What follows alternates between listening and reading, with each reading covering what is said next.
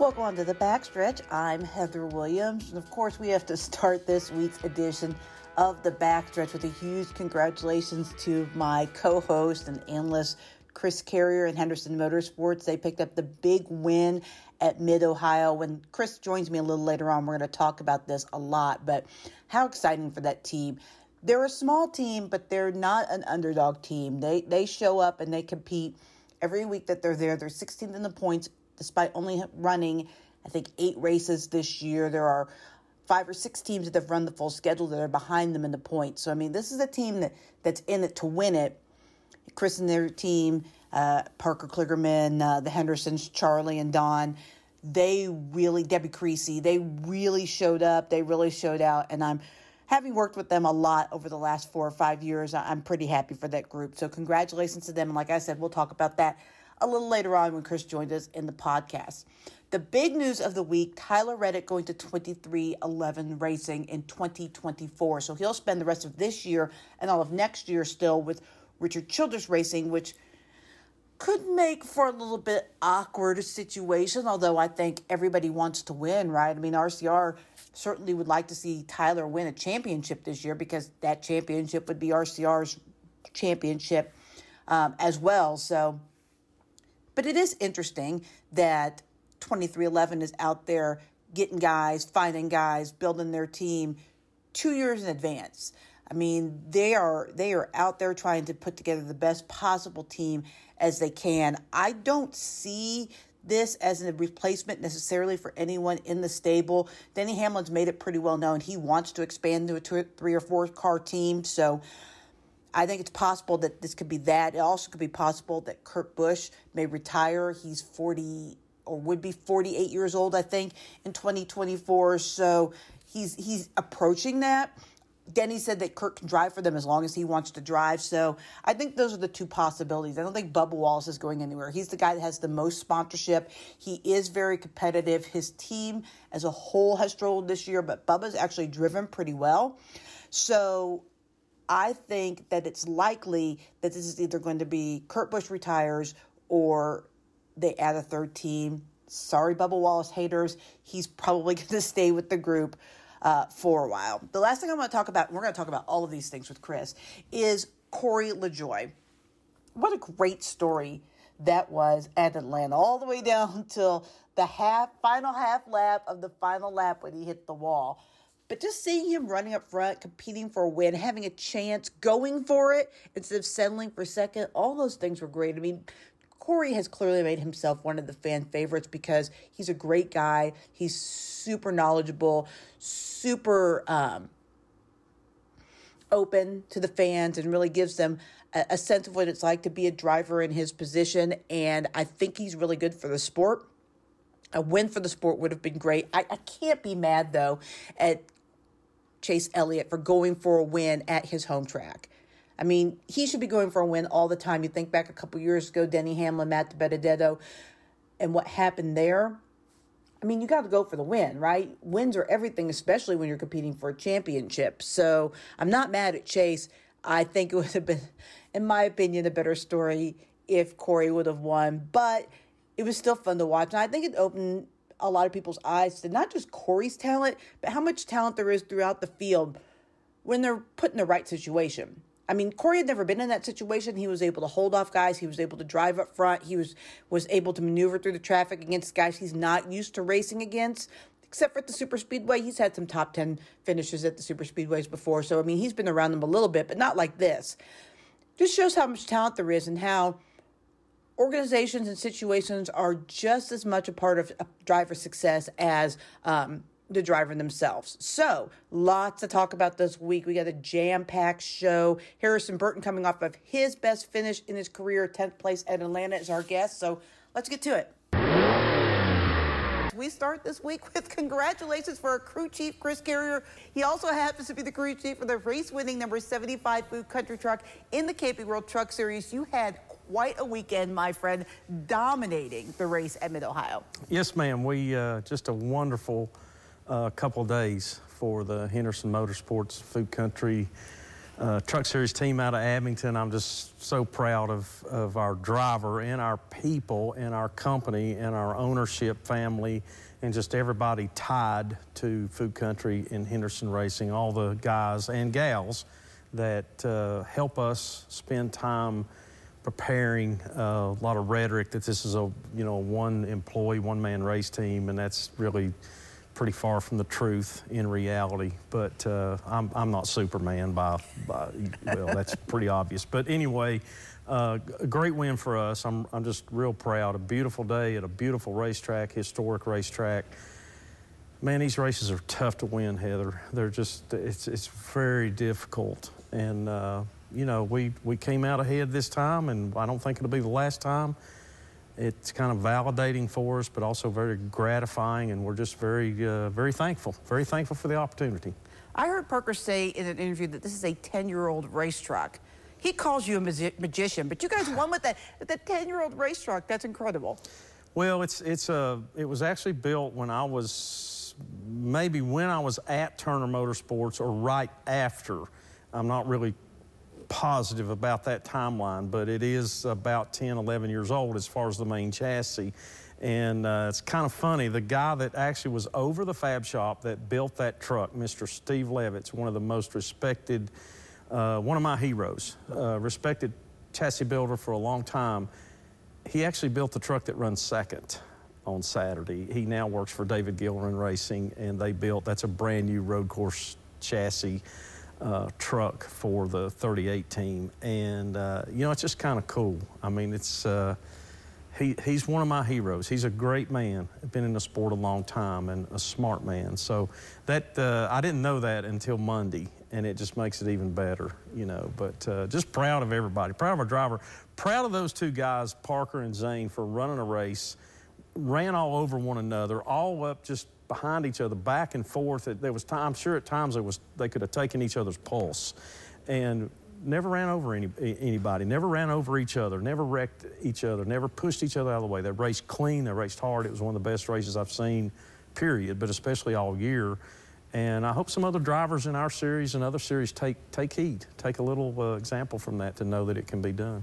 Meanwhile, in Atlanta, where I was, Chase Elliott dominated at his home track in Georgia. Going into the weekend, there was a lot of talk that there wasn't really a real favorite for the championship. After this weekend, is Chase Elliott the guy? Well, I mean, it's what you've done for me lately, kind of. Heather, I think maybe he is as much a favorite as anybody. I mean, he seems to be, he and that team seem to be getting all their stuff together and getting everything figured out at the right time. I mean, we got to remember that, this is kind of like NFL or some of these other sports, baseball, basketball, that the most important time is right before you go into the playoffs. And you can be a little ho-hum, I guess, in the first of the season, as long as you get yourself a win or get yourself into the playoffs, and then everything kind of refreshes and goes back to ground zero. And, these guys are kind of famous for that. And Chase is a capable driver. He's capable of winning a championship. He's capable of winning races. He's capable of running good anywhere he goes. So why not? So I think maybe he might be the guy. The other story of this weekend was Corey LaJoie. Mm-hmm. His underfunded Spire Motorsports team had a hot day in Atlanta. Given the situation the 17 was in, he had a shot to win the race, and he went for it. Is that what you would have done at the end? I don't know that I would have done anything different than Corey, except maybe if I'd have been driving, I'd have probably flipped out through Plowter on Highway 41 somewhere, whatever. But I think he and that team performed extraordinary. I just thought the performance was super. I was also very impressed with his post-race interview, how he handled it, how he just told the truth. He didn't whine. He didn't, about something, blaming somebody else. He just took his shot. It didn't quite work out. He didn't complain about not having a good enough car or something like that, or complain about somebody else's moves on the racetrack. He just said, I need to be better. I learned some for the next time. And you know what? For that young man, there's going to be a next time. And that team is growing. I was pulling for him while I was watching it. Not that I have anything against the 9 or anybody else, but I identify with that. And I think, you know what, this isn't going to be the last time we're going to be talking about this young man or that 7 car. I'd already deemed it the weekend of the underdog based on what you guys did in Austin Hill and then hopefully him, but it didn't quite work out, but it was still great to watch. A lot was made going into the weekend of the crew member swap between the 20 and the 23, and right out of the gate this weekend, the 20 team had a big mistake on pit road, losing a wheel. Christopher Bell told me before the race that things haven't been all rosy for the 20 this year, and he was hoping this change might help him as well. But does this weekend prove that maybe Bubba was right in asserting that there were some major problems on the 23 pit crew? Well, Heather, I mean, kind of the old saying is, I mean, there's proof in the pudding, and where there's smoke, there's usually fire, and all that. However you want to say it, statistics show. Maybe this is just something that's going to light a fire under everybody. I mean, I don't personally know the guys that were on the 23 team, or basically any of those teams, but these are capable people. They're physically, experience-wise, abilities, it's all there. They just have to, like everything else, they just have to put it all together. And there's something there that's keeping, apparently, that group from gelling the way they should. And in pit stops are all about, it's basically all about time and motion and hand motions and footwork. It's all simple steps. And somewhere there, it's getting discombobulated. So, I guess this will be hopefully a little shot in the arm for the 23 team, and maybe they can get that get that out of their way. It's not an issue. It's not something to worry about or whatever, and they can go on and race. And now the 20 team's got to figure out what they want to do, and they've been kind of underperforming this year, so they have some stuff to figure out too. But both are capable. Both are capable of turning around and still getting a win this season, drivers and teams. So we'll just have to see how it works out for both. All right, speaking of 2311, they announced that Tyler Reddick would be joining the team in 2024. No details about what car, or if he would be replacing a current driver or be a third car. What do you think the future holds for 2311, and will Tyler Reddick be able to run all of next season as a lame duck at RCR?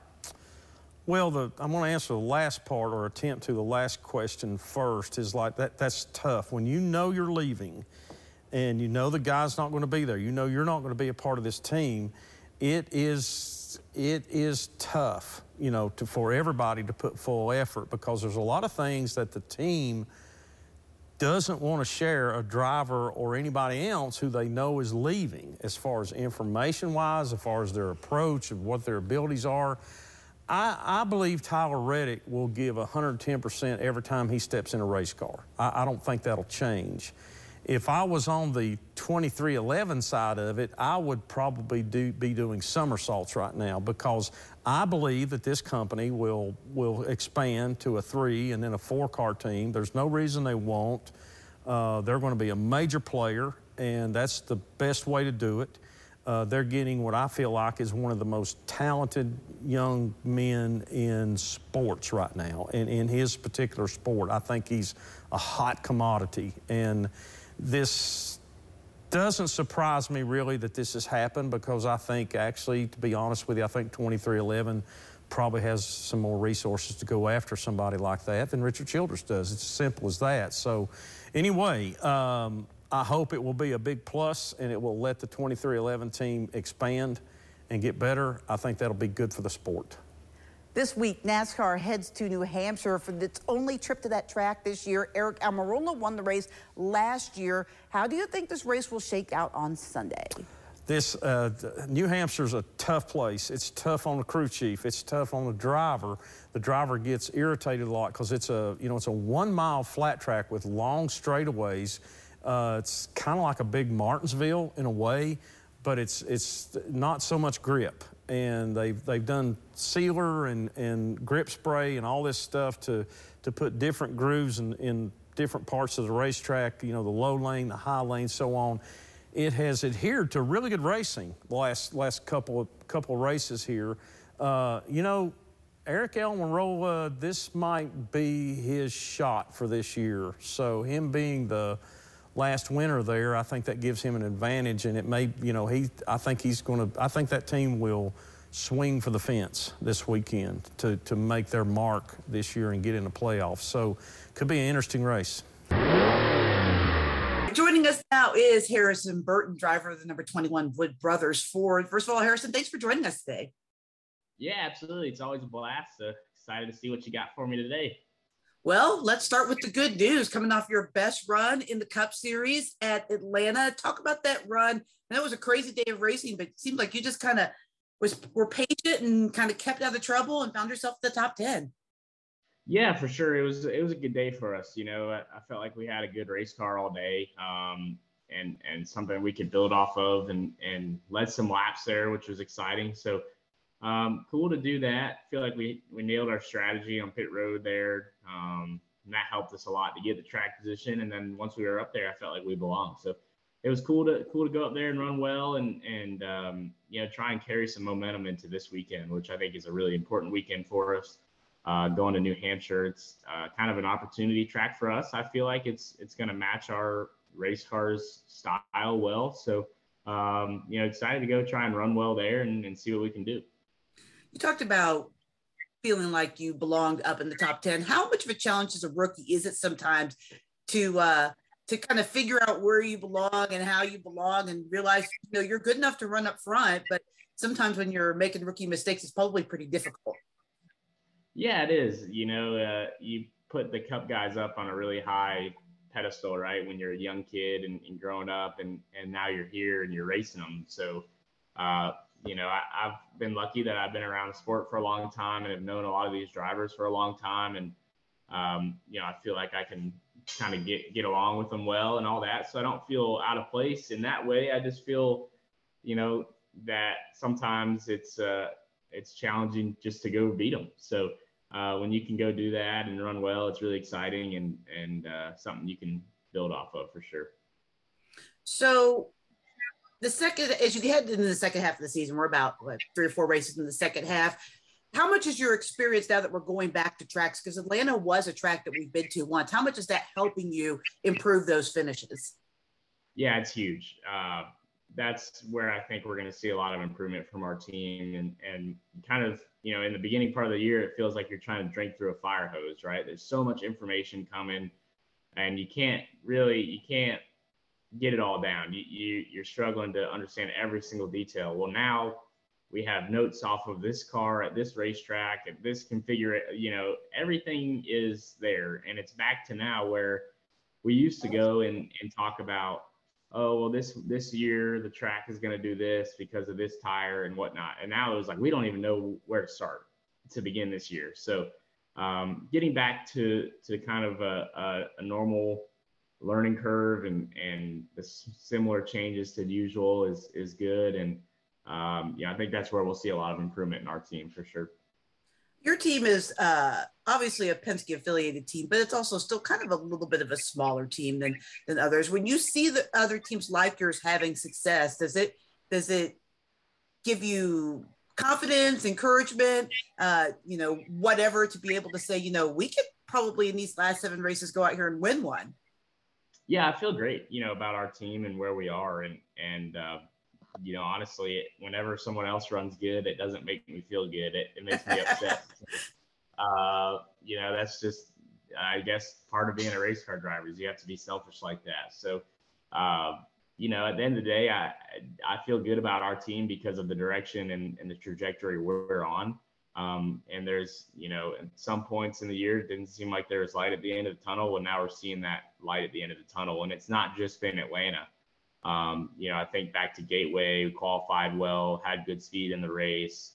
Nashville, there were times where I felt like we could be a top 5, top 10 car and times that we weren't. But, we're starting to show those flashes of being fast and competitive. And that's really what we need to do. And once you start showing flashes of that, it'll start turning into more of a habit than anything else. You mentioned New Hampshire is a good track for you potentially. Are there any other tracks this last 7 you circle and think this is really a chance where we could maybe get ourselves into the playoffs? Yeah, there's a few, that I think is all, Daytona is always going to be an opportunity for everybody. So that's one that I can mark down, and having led laps there in the 500, that's one that I could say we could win at. There's a few races in the playoffs that I feel really good about. So I don't know. I'd like to see kind of just how it goes and take it how it comes. I've always gotten in Xfinity in particular, I would kind of think, oh yeah, I feel like I can win here. And maybe I won't be so good here. It's not my best track. And then I would run 5th at the place I thought I would win, and then win at the place I didn't think I would win at. So, you got to just kind of take the weekend how it comes and prepare every week like you can win. And I think then it'll take care of itself.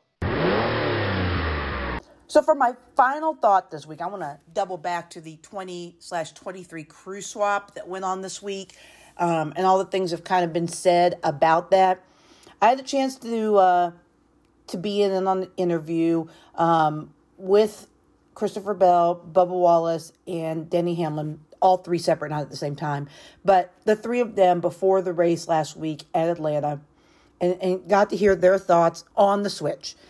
And I thought that Christopher Bell's reaction was pretty telling. I'm going to play this soundbite, and then we'll talk about it afterwards. We have had pit crew issues on the 20 as well. It hasn't been all fun and games for us on the 20 group either. So, I think that both of us, the 23 and the 20, are looking for improvements. And, we've been saying that we've been looking for improvements. And this is, I think, I don't want to say maybe a first step. I don't know what the 23's gone into, but a step to hopefully improve both teams. And, we'll see how it plays out. It's really kind of hard to tell from the audio, but in the video, you can see that Christopher's very uncomfortable. His body language is very uncomfortable with what's going on with the crew chief, being asked about the crew swap. Just a couple of crew members. It wasn't the entire crew, but, it hasn't been all great for Christopher Bell. It was worse last week. The tire fell off. It wasn't all the way on when the jack was dropped. I don't believe the jackman was a part of who was switched, but I think either the tire carrier or the tire changer was. So that could have had something to do with it. But look, both teams needed to find some synergy, if you ask the drivers in their crew chief. Week 1 out of the box, did it work out better for Bubba Wallace? Yeah, it did.